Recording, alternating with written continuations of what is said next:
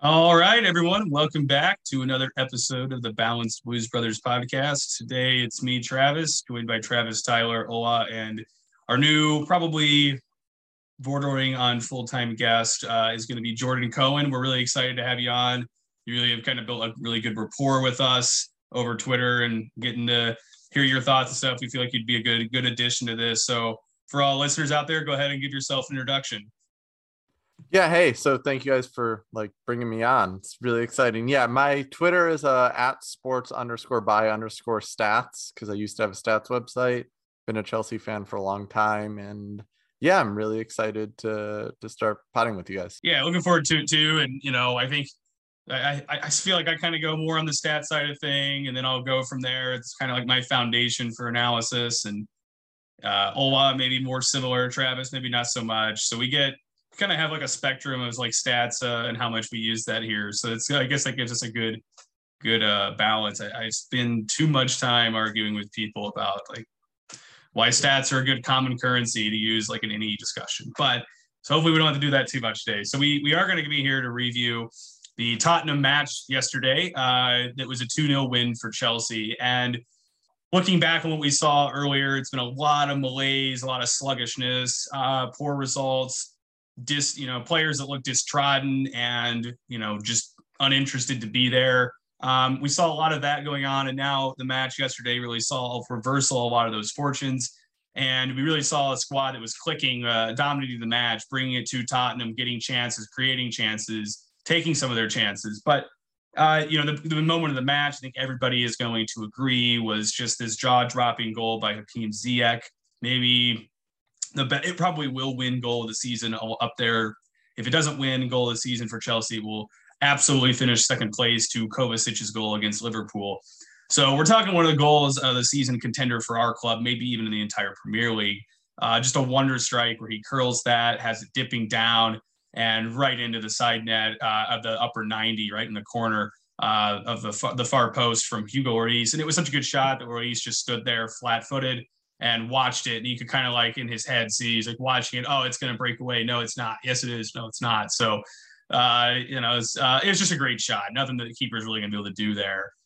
So hats off to Ziyech. So, and we also had the other goal rounded off from a Mason Mount corner, went to the head of Thiago Silva, and the guy has just proven time and time again that he's probably the best free signing we've had. I actually was just on the CSC Talk podcast yesterday. We were having this discussion. Is there a better free signing than Thiago Silva for Chelsea? I can't remember one.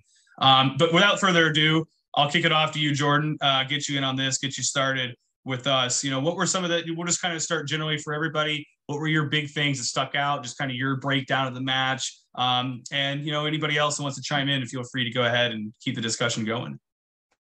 Yeah, thanks. So I'm a huge Hakim Ziyech fan. I've been saying I think he should – very likely start most matches. I keep seeing he's a specialist player, and he's the best presser we have in the front three, and that includes Timo Werner, who is outstanding, and Mason Mount, who I guess is midfield, is also outstanding. But Ziyech he was so good against Tottenham. He did so many things. He was recovering the ball. He was doing his best to tackle, pressing, and the goal. And I don't know. I'm a very big fan. I think that what he provides for us opens up space in a way we don't have other players that do that, because almost all of our other attackers just love to run into the box, and Ziyech doesn't. Ziyech does not run into the box. He does not do that.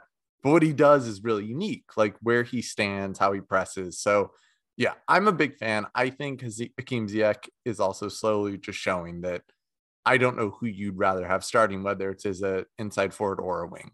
So that's my view, though. Yeah, for me, you know, when he was deployed at left wing against Manchester City, and of course he was having a bad game because when you're a left footer and you're not quick and you don't usually run down the wing, which Ziyech hardly ever does, he hovers around the top of the box and the wings and tries to, you know, swing one in. He didn't suit him at all. And while I saw the outrage on how he was playing bad and how he's always doing this and he's always letting us down, and the question I asked was, why is he at left wing?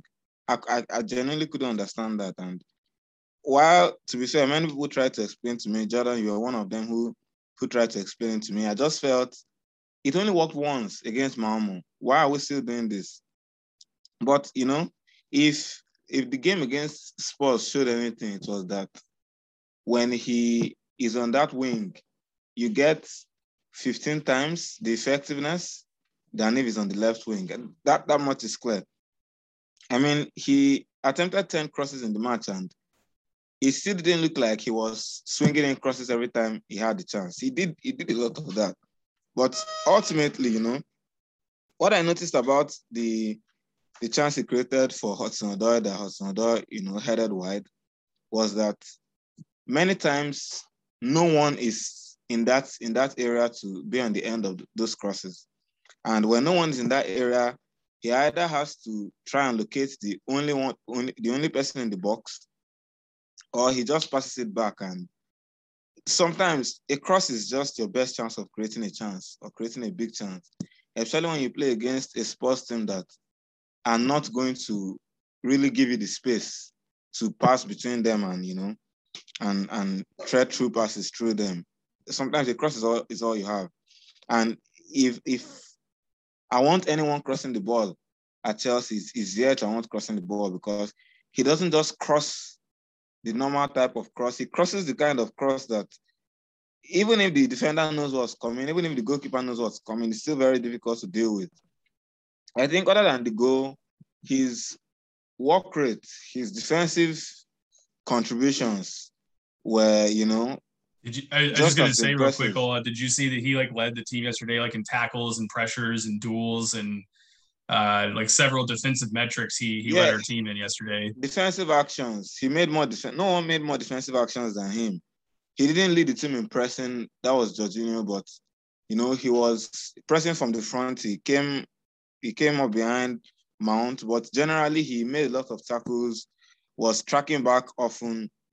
And I saw someone say, you know, he can't be a Willian in terms of tracking back. And if we watch Ziyech and you say he doesn't track back as well as Willian, then I don't know who it is that we've been watching, you know.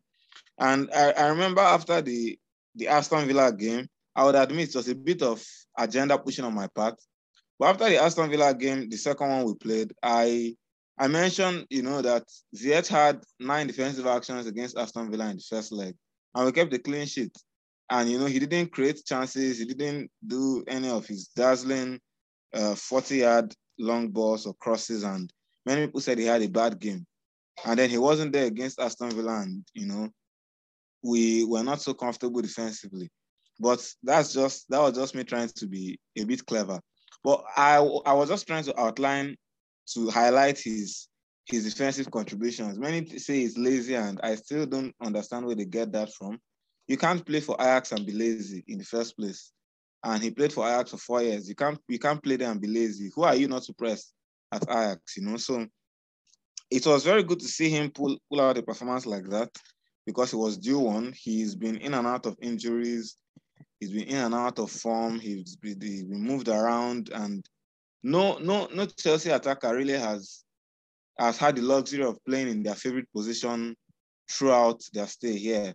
They've had to play at wing back, some have played at right back, some have played at center forward when they are not, some have played, you know. So it's been up and down. There was a big difference between the Brighton game and this one, in that I think largely it was the formation. I am beginning to come around on the back four. Not that we need it, but we may not be so bad in it. I've seen, I I think the 4-2-2-2, there's a way the dynamic works, though it ended up being a 4-1-4-1. But there's a way it works that we have more options attacking and still have a lot of bodies to cover for the defense. So I think the 4-2-2-2 might be something we see more of, especially with what Ziyech has done now. Hopefully he continues like that. And, it was a really good game to watch by all angles. Seeing Spurs get another goal disallowed, that was just nice. Yeah, and I think one thing I wanted to, pass over to Travis and ask him that I picked up on from what you're saying is, you're talking about Hakim Ziyech's ability to cross and how, he has that ability to do what very little players in our squad are able to do. So Travis, I was going to ask you, and I think this is maybe worth asking, we've seen we saw the injuries to Reece James and to Ben Chilwell, and we've seen, the effect that had on that 3 at the back system with the 2 wing backs. And I think, after it was obvious, so many fans were able to point that out. And then Tuchel finally, he was slower to react, obviously so, as manager, he just won the Champions League with that system. But now we see him shift to a back 4. And I was going to ask you, do you think that Hakim Ziyech is getting all of this playing time now at this forward or in this winger inside forward role because we don't have Chilwell and Reece James's ability to get in and be that support attacking players as a wing back, and specifically Reece James's crossing ability into the box? Do you think that Ziyech is kind of compensating for that, and that's partly why we've moved away from the back 4 is because the back 3 because we just don't have the personnel, and that Ziyech in a back 4 can provide some of what we used to have? Yeah, I mean, I don't see a point of using 3 at the back if you don't have the wing backs for it. And when Chilwell and James are out, we don't have the wing backs for it. So I understand why he persisted with it, but we just didn't have the ability to make it as effective.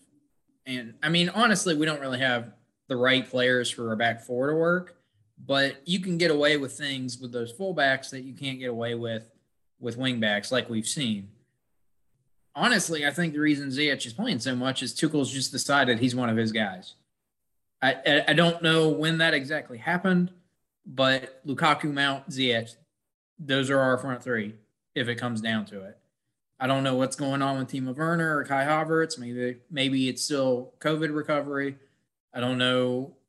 Like Callum Hudson-Odoi is kind of in and out. Pulisic hasn't really played a whole lot, and when he hasn't really done anything. So I think Tuchel's just landed on these 3. I don't want to get too carried away with the 4 at the back stuff, though, because we did use it against Brighton, and we were terrible against Brighton, Ziyech included. And we didn't, like you mentioned, we didn't really make too many big sweeping changes from Brighton into Tottenham other than who we were playing. And, it was more of a – Tuchel called it a 4-1-4-1. I'll call it a 4-3-3 because it just makes more sense in my head. But, I mean, there's really not that much of a difference from what we did. And maybe it's just, we're playing Tottenham. We turn up for it no matter what. And Brighton, we just assumed we were going to roll over, and we got rolled over a little bit by them. I mean, Brighton's a good team, but I don't know. I just can't get carried away with this 4 at the back stuff until I see it for more than a game at a time and for more than just us beating Spurs with it. Yeah, so I want to talk about the Ziyech thing really quickly because I think there's a match that has gotten forgotten because of the Champions League win, but the second Man City match in the Premier League last year, Ziyech, I don't remember if he starts or if he comes off the bench. But what Ziyech does that's so important, I think Tuchel's kind of like, without Reece James, there's nobody that does this, is he stands at the outside right of the right half space. And that means the other team has 2 choices. One is they press him, which opens up a ton of space. And so like what Brighton did is they pressed him and they basically were like, we don't think Lukaku is going to get through our center backs. And I think it was a new system. They weren't really sure what to do. And Brighton was correct. But I think as they learn that system, if Ziyech gets pressed, there's a ton of space. If they don't press Ziyech, he's going to whip that ball on, not to somewhere like what Trent Alexander-Arnold does at Liverpool. And I just think that's really valuable. And I think I think you can play he and Reece James together and do some really interesting things, like some cool interchanges. But yeah, I think that's when Ziyech became Tuchel's guy, and then Ziyech got hurt, and just it's been kind of off and on since then. But I think this is it. But that's I know Ola has a maybe different same view, so I'll let him kind of take it. Yeah, well, just real quick, the whole 4-3-3 thing we did, normally you would have James or Chilwell be the ones creating the width. And against Spurs, it was Ziyech on one side, Hudson-Odoi on the other. And then Mount and Kova were kind of filling in those channels, which a little different than what we normally do. But, if that's the way to get us our width back, and then, Reece James is perfectly capable of coming into midfield like Azpilicueta was doing, not, overlapping all the way. But it does have its uses. I understand. Yeah, I think, we've been told Tuchel is a big stats guy. He's big on stats and he looks at the numbers. And sometimes when you hear him speak, you know that he makes sure he's on top of the numbers and the way his team is performing when it comes to the stats. I think, we struggled against City, we struggled against Brighton, and at some point it seemed we didn't know who our front three should be, and every other part of the team was picking itself except the front three.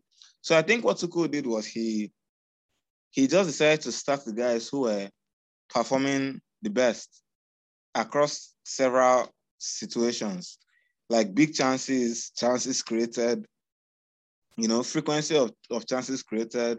I wrote an article on this, and the more I did research and the more graphs I plotted, the more I realized Werner and Havertz were much worse in terms of chance creation. And while, many say Havertz should start at center forward, let's be honest, Havertz is not going to start at center forward when Lukaku is fit.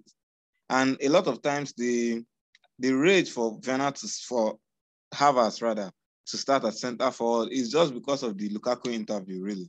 Because when you hear them saying the fluidity, I mean, we played Havertz as a center forward against Norwich City. We put 7 past them, and Havertz did not register a goal. He didn't register an assist, and he registered only one shot creating action. Not a key pass, a shot creating action. And it shows that we can deduce anything we want to deduce when we win. When we batter a team 4-0, we can heap praises on who we want to heap praises on, because no one will really challenge you, because you just won 7-0. But at the end of the day, Havertz doesn't create as much as the rest. Werner, I would admit that Werner has not had as much chances to show what he can do. But I suspect, like Travis Tyler mentioned some time ago, that the arrival of Lukaku was going to affect one of Havertz and Werner. And initially it seemed to be Werner, and now it seems it's both of them. Because Werner is a striker at the end of the day. Yes, he's not clinical and he's wasteful, but he is a striker. And we bought him as a center forward. And Havertz he has shown that the most effective place to play him is the center forward position, because he's not creative enough to play on the wings, not creative enough to play as one of the 10s.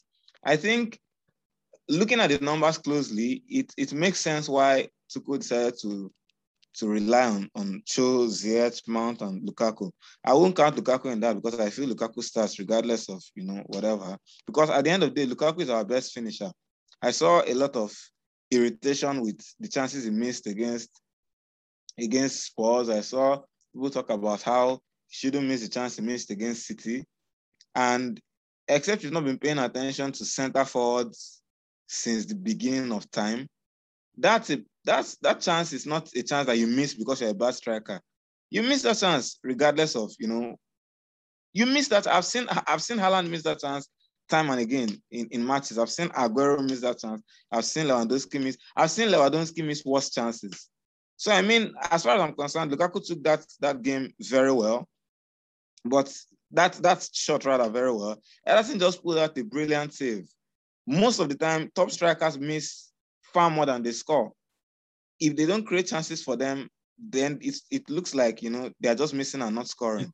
Sorry, I just want to say real quick, like, for anyone that doesn't believe what Ola is saying, go look at the last like 5 years of Robert Lewandowski's goals to big chances missed in the Bundesliga.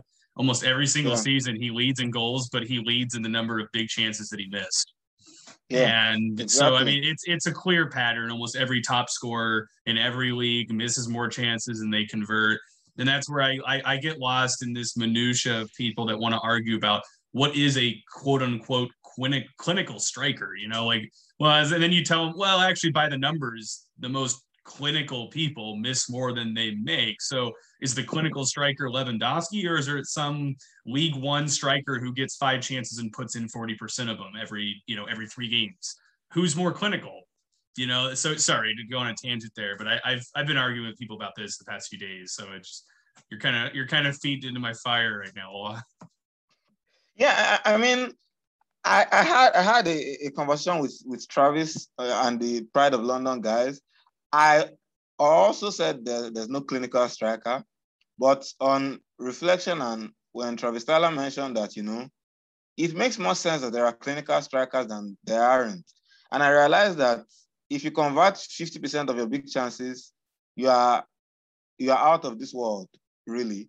Haaland averages, you know, around that figure. I think Vlahovic is converting up to 60-something% right now.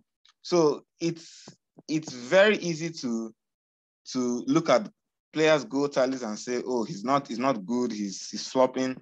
But at the end of the day, you know, we created a few decent chances for Lukaku against Tottenham. So now we can blame him. How often does that happen? I mean, he was getting 0.9 big chances per game for him alone at Inter.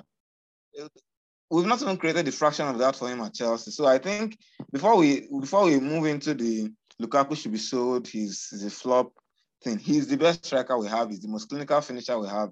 Havertz is actually quite wasteful. I don't know if anyone has noticed the chances he misses and compared to the chances he scores. He's quite wasteful. So I think Lukaku's place in the team is locked, not particularly because of brilliance, but because if you want a chance to fall to him, Lukaku is still the one you want it to fall to at the end of the day.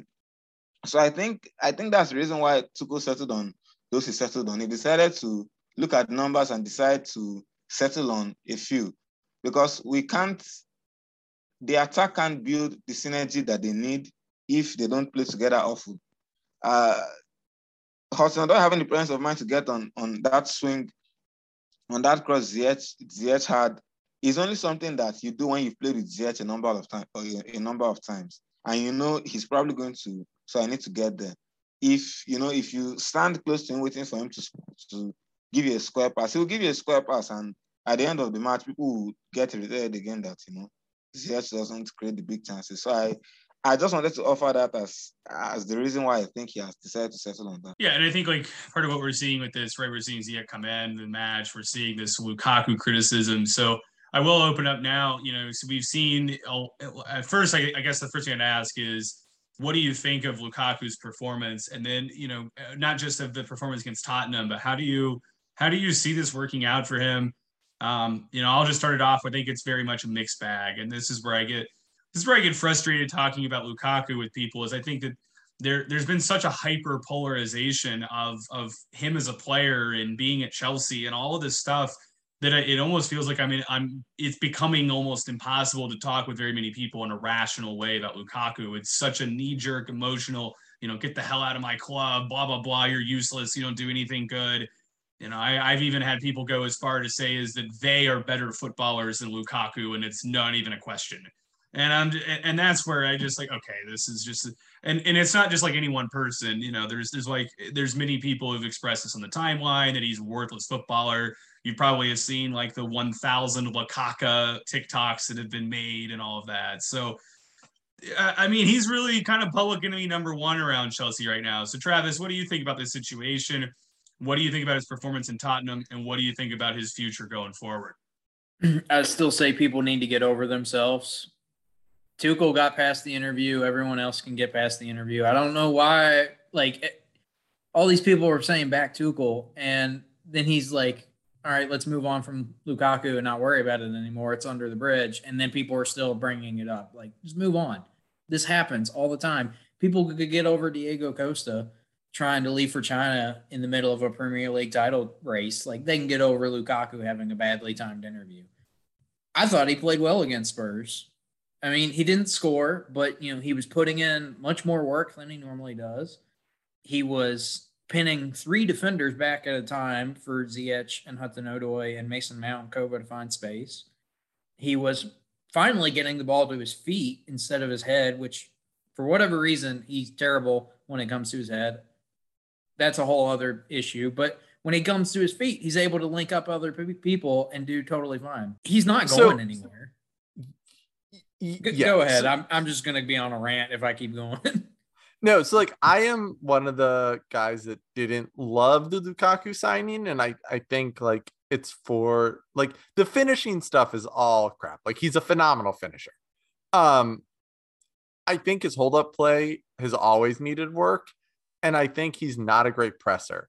What I will say, since the interview, he has been pressing his butt off. He has been working really hard. And I actually think the hold-up play is getting a little bit better. Travis, to your point, I don't know that I'll ever think Lukaku is a perfect Tuchel striker, right? But that doesn't mean Tuchel didn't want him. And it doesn't mean Tuchel's not going to be able to use him. And I think one of the advantages of having a guy like Hakim Ziyech is that, again, where he stands, you're either going to give him wide open space to cross, or one of those 3 guys that should be pinning Lukaku is pressing Ziyech. And then Lukaku can just turn. I mean, that you need 3 guys because you need to block off both ways he can turn. And if you don't have 3, he's going to turn the one way. So I'm hopeful, pessimistic, but kind of hopeful.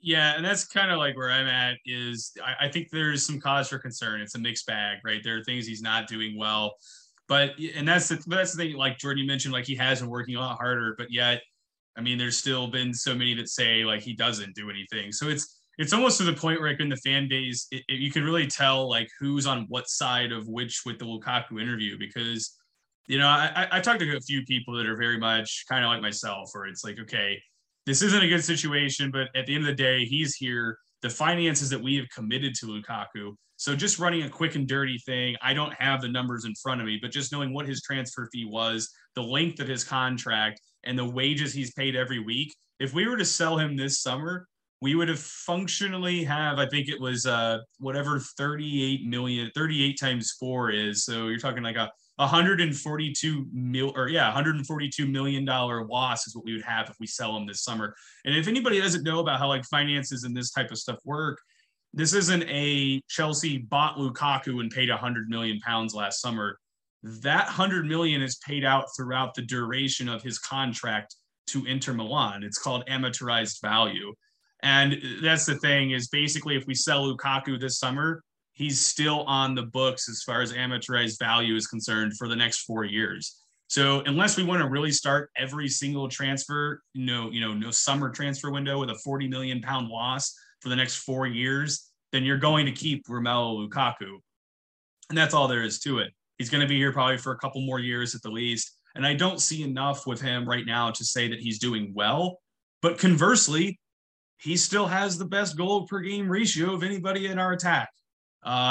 He is posting a more clinical season in terms of shots on target per goal than he has at any point in his entire career. So there are still things that he's doing that we brought him in to do. It's just that there's been a lot of moving parts. And I also have to put the caveat, I don't think it's coincidental that Lukaku those first few games with us, he was just destroying people. It was goals and involvement, running at teams, and then he got hurt, got a pretty nasty ankle injury. Then he got COVID. Then Chilwell and James went out, and our entire attack just completely collapsed. So I just think there are a lot of mitigating circumstances for what we're seeing with Lukaku specifically, but yet there has still been enough to suggest that this move is on a total failure. And I don't understand the hyper-personalization or polarization that fans are now going into and how they're taking this as a personal thing to basically every chance they get slander against the record signing of our club, who is, last time I checked, still wearing the badge. I just want to greet those things. Oh, I'll let you get in. We got about a minute and a half here, and then we'll switch over. But I'll let you get on this and give your final thoughts on the Lukaku situation. Yeah, for me, I mentioned it that after that interview, many would over criticize and over analyze his performances, and that's exactly what has happened. Chelsea should prove me wrong just once. Just once they should prove me wrong. But I think what I mentioned it that anytime he doesn't score, people will get angry and say he played nonsense, he was bad. But I agree with Travis. I think Lukaku played well. I think Lukaku played well against Spurs. I think he should have gotten some goals, yes, but ultimately he was okay. I suspect the outrage was his air shot, and as far as I'm concerned, we didn't really create that much for him because we didn't create any clear-cut chance for him, really. So it's just one of those things. Everyone will overreact until he starts scoring goals again, and it's just something you have to shoulder it until he starts scoring again. But the overcriticism of Lukaku is getting old now. Really, I'm sick of the Lakaka prop and all of that. It's getting old now, really. Yeah, it's getting beyond old. I mean, I'm over it. I guess we'll go ahead and end the Lukaku segment there and swiftly move on.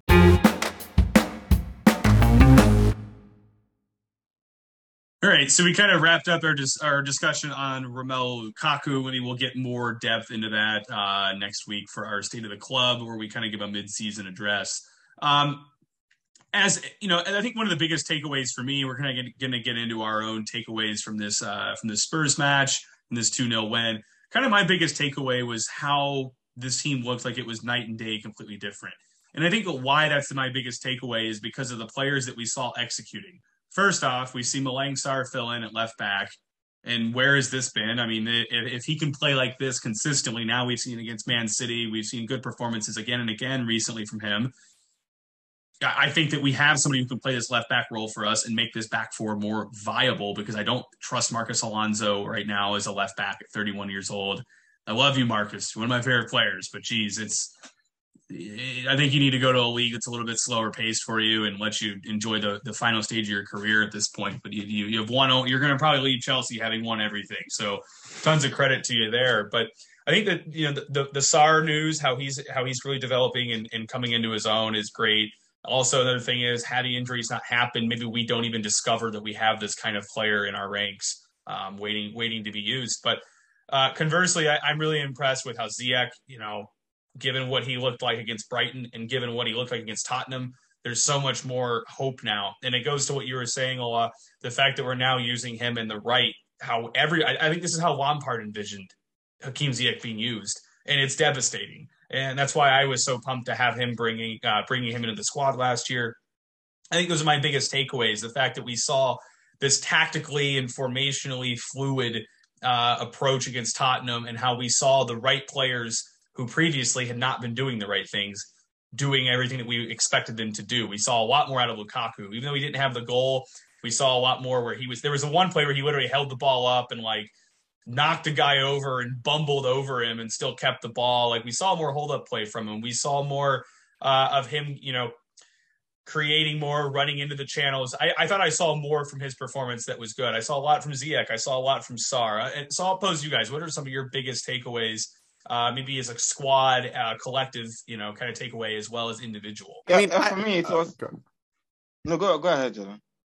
Yeah, so I don't see formation I think Travis Tyler made this point earlier, right? Formation is it matters, but to me, I see defensive formation, transition formation, and attack formation. And I think the biggest difference in this 4-1-4-1, 4-3-3, 4-2-2-2, 4-4-2, whatever it is, and it's fluid, is what happens in attack, where with the 3-4-2-1, it is a 3-2-5 in attack, where you have two guys in the midfield. And that is reliant then on your press being really, really, really good. If your press is not really good, which again, I think Lukaku's worked much harder, but he's not generally a good presser. It's just not a skill set. It's not going to be as good.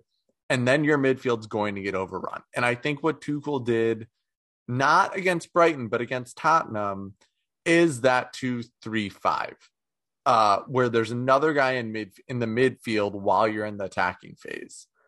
And I think I don't know what the base formation is going to be. I hear the different things like Ola, you say all the time about like being a center back in a back four, at least defensively, is harder, right? Than in a back three. I don't know. I think Rudiger can do it, but I'm a Rudiger stan, so that's my own thing.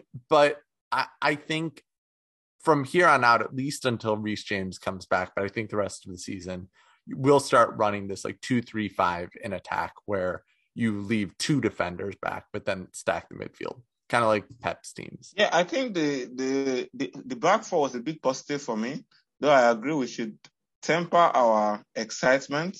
I know many people want to see a back four because I think it does give us more attacking options and our attack probably does work better. I've said that the 3-4-3 formation helped the defense and the midfield more than it helped the attack. And so we noticed the defenders doing very well, and we don't see the attackers doing as well. And so it seems, the attack is the problem. But there's a reason we spent as much as we spent on the attack. And I'm not one of those who is quick to spend a lot of money on a player and then go, I've seen enough after one season. I mean, we spent 72 million on Havertz. What do we do? Sell him? Because he doesn't create the big chances and doesn't score as many goals as we brought him to. At the end of the day, he's 21.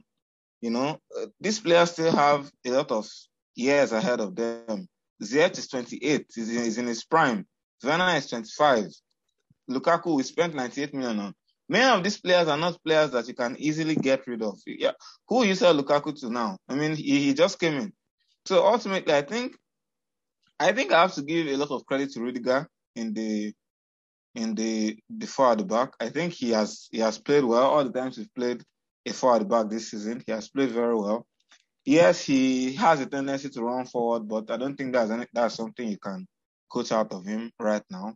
But ultimately, Tuchel said, coaching a back four is a lot of work and requires a lot of communication, instructions.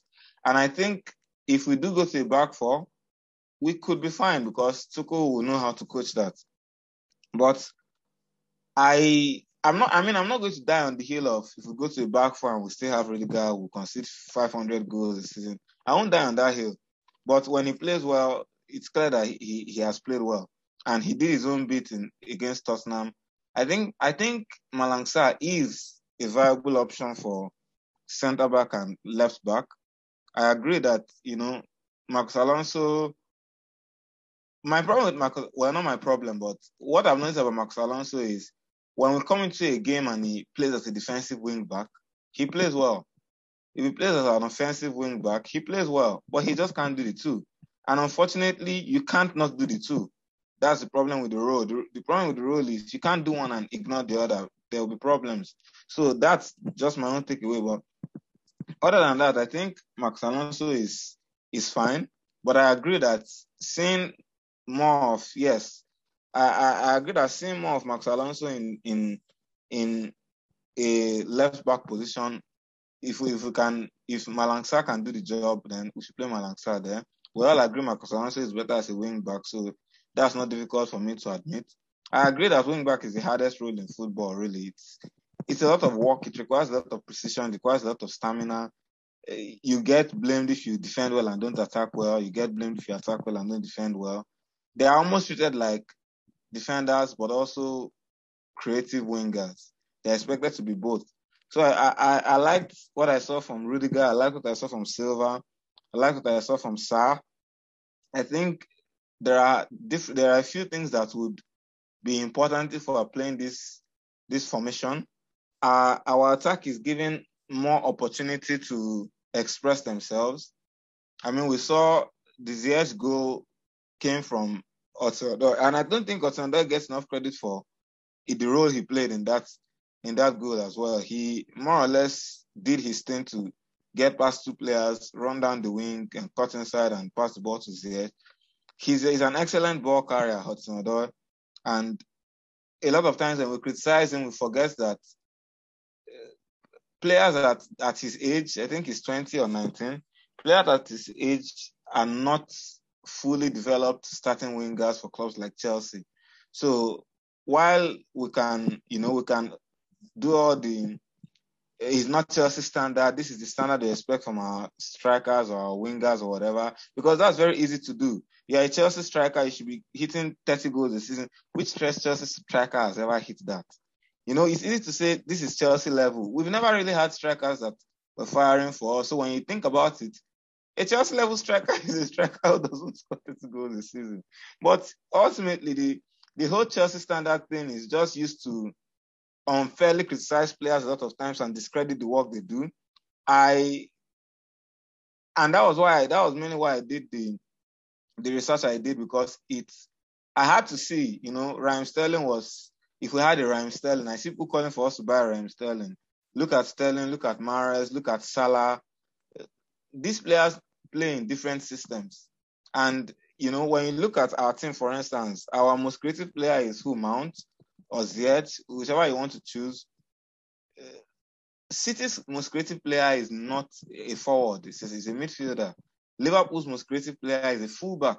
So at the end of the day, our front three has the load of creating, scoring, doing everything attackers are expected to do. And yes, we have Reece to create for us, but Reece is not as creative as Alexander-Arnold. The numbers say it. You know, Chilwell is not as creative. The numbers say it. And we have to learn to take a step back and, you know, observe things with a clear head. Not just look at City win someone 5-0 and go, if only we had those attackers. You know, at the end of the day, our attackers were, like I said, our attackers do well in almost every other system they play. Ziyech was prolific for his country. Havertz scores for Germany. Werner scores for Germany. Lukaku does well for Belgium. These players can't just become bad because they're putting on a Chelsea shirt. So at the end of the day, it's not to say Tuchel is not getting the best out of them, because he's not intentionally putting the forwards in a position for them not to do well. But it is more of him prioritizing defensive solidity over the team expressing themselves, and it's a sensible trade-off to make. You can't say use a system that benefits the forwards at the expense of the defense and the midfielder. So, you know, there were a lot of positives, and there are things that if I see going forward, I wouldn't be mad at it. I really like what I saw from Sarr. He was very composed. He joined in playing out from the back. You know, he wasn't jittery. He played very well. Kepa was also another positive. You know, the AFCON has seen us lose Mendy, and I'm sorry for Morocco, because look at what they've missed. You know, so I'm sorry for them. That's their loss. But Kepa has stepped in and been very, very good. He has kept a clean sheet all 4 times he has played against Spurs this season, which is quite nice. I'm sure Spurs should be sick of the sight of him by now, but that's just better. There are a lot of positives to take from that match, and ultimately we will come out of this rut. This is just the first step, but I agree with Travis that we need to see this against a team that is not Spurs before we can really get excited about the 4-2-2-2 or whatever it is the formation was, 4-1-4-1. Yeah, I mean, like Jordan was saying, largely formation, it just is something that's going to be really fluid, and you know, you may see it on the defensive end, you may see it on the total possession end, but in between, you're not really going to see the same thing every time. If you're a manager, your job is to put players in positions to succeed. You know, I completely understand the whole idea of, you know, some managers have this big idea and the players should just fit into the idea. I don't buy that. I much more believe that you look at the players you have, you put them into positions to succeed. And, you know, without wingbacks, we needed to find something different. So we kind of did things like Pep Guardiola once did when he didn't have fullbacks that could really get forward, but he had wingers. Well, let the wingers create the width, let those fullbacks just get into midfield and let other players get forward. And that worked really well against Spurs. And, you know, that's kind of how we've been doing our 4 at the back, because we have a whole lot of center backs that they're basically fullbacks, like old school fullbacks. And that's kind of why the whole 3 at the back thing worked as it did, because, you know, Rudiger could get forward if he needed to. but he could also be where he needed to be defensively. And our four at the back is just kind of expanding on that idea and just adding another center back that's actually going to stay at the back all the time.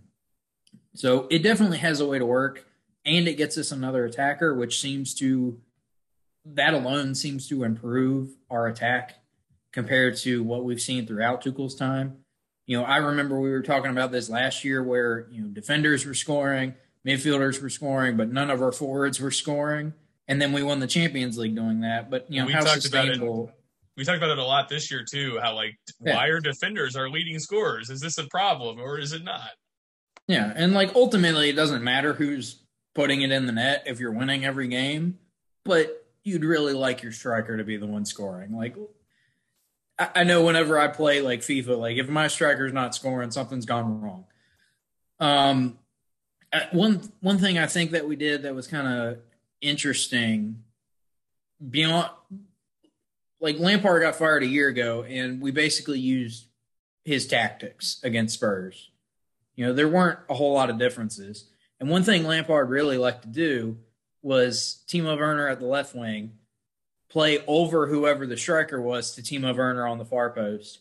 And that's what we did a lot with Lukaku and Callum Hudson-Odoi. We played over Lukaku to Hudson-Odoi, and, maybe on a different day that goes in the net and things are a little different or even higher scoring. But we have a lot of players that can play in roles like that, with Lukaku dragging people to the near post and then the far post is open. And if you have Ziyech able to, put in a cross like that, or even a cross that dips and turns into a shot like his goal kind of did, that's exactly what you want. So I don't know if four at the back is really going to be the go-to forever, but it has a lot of little interesting things that I think it makes more sense right now when we don't have Ben Chilwell or Reece James, and we're not going to get a wing back in the next week that's going to be able to replicate what they do to the level we need. I know, excuse me, I know people want Emerson back, but there's a reason Emerson only played left center back for Tuchel last year. And Alonso kept playing wing back. Emerson's not the guy. The guy that we need isn't in the market. So we need to find other solutions. And that doesn't mean we're not backing Tuchel. It just means that we need to think about the big picture here. And the big picture right now is there's not a wing back that's going to solve this and let us go three at the back again. Can I just make a quick point on Malang Sarr?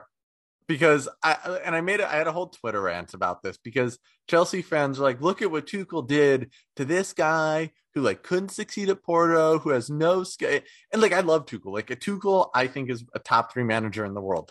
Malang Sarr was a top 5 prospect until 2019 when he gets hurt and then starts losing playing time at Nice. He went to Porto. He actually had a few niggles last year in terms of injuries at Porto, but towards the end of the year he was playing a lot. Malang Sarr is a really talented player who's just ostensibly missed a year and a half of development. I think Malang Sarr, I love Trevor Chalobah. I think he's great. I think Sarr is equally great with equal potential, and I get the Koundé love, sort of. I've also watched Koundé, and I'm not sure he's ready for the Premier League. I think you'd buy him and Tuchel would play him, but do I honestly believe day one he is better than Malang Sarr in the Premier League? My answer is no, because I actually don't think he is. I think Malang Sarr has a lot of potential, and maybe that's not at Chelsea, but you see the Zuma comparisons too. It's they're totally different players. And again, this is nothing against Zuma, but it's a different player. Zuma couldn't play fullback like Sarr did, right? Travis, that was your point. Sarr's an old school fullback or center back. I'm a big fan. So I just wanted to make that point. No, I think it's a good point to make. He's not this, nobody player that just turned 18 years old that got thrown into the first team. That's not who this guy is. We bought him as a low risk, high reward option, whether that was on the playing field or on the checkbook or whatever it might be. That's what he was purchased for. So anything that we get here on out, we really didn't have any expectations on the playing side of things. So anything that we get additionally between now until he leaves Chelsea is only nothing but a huge bonus that I don't think fans or the club really expected. But the way he's been playing this season, you're right. He is kind of that old school defender. And I'm okay with us using an old school fullback if it means we get Ziyech just doing whatever he wants or we get more attacking presence, right?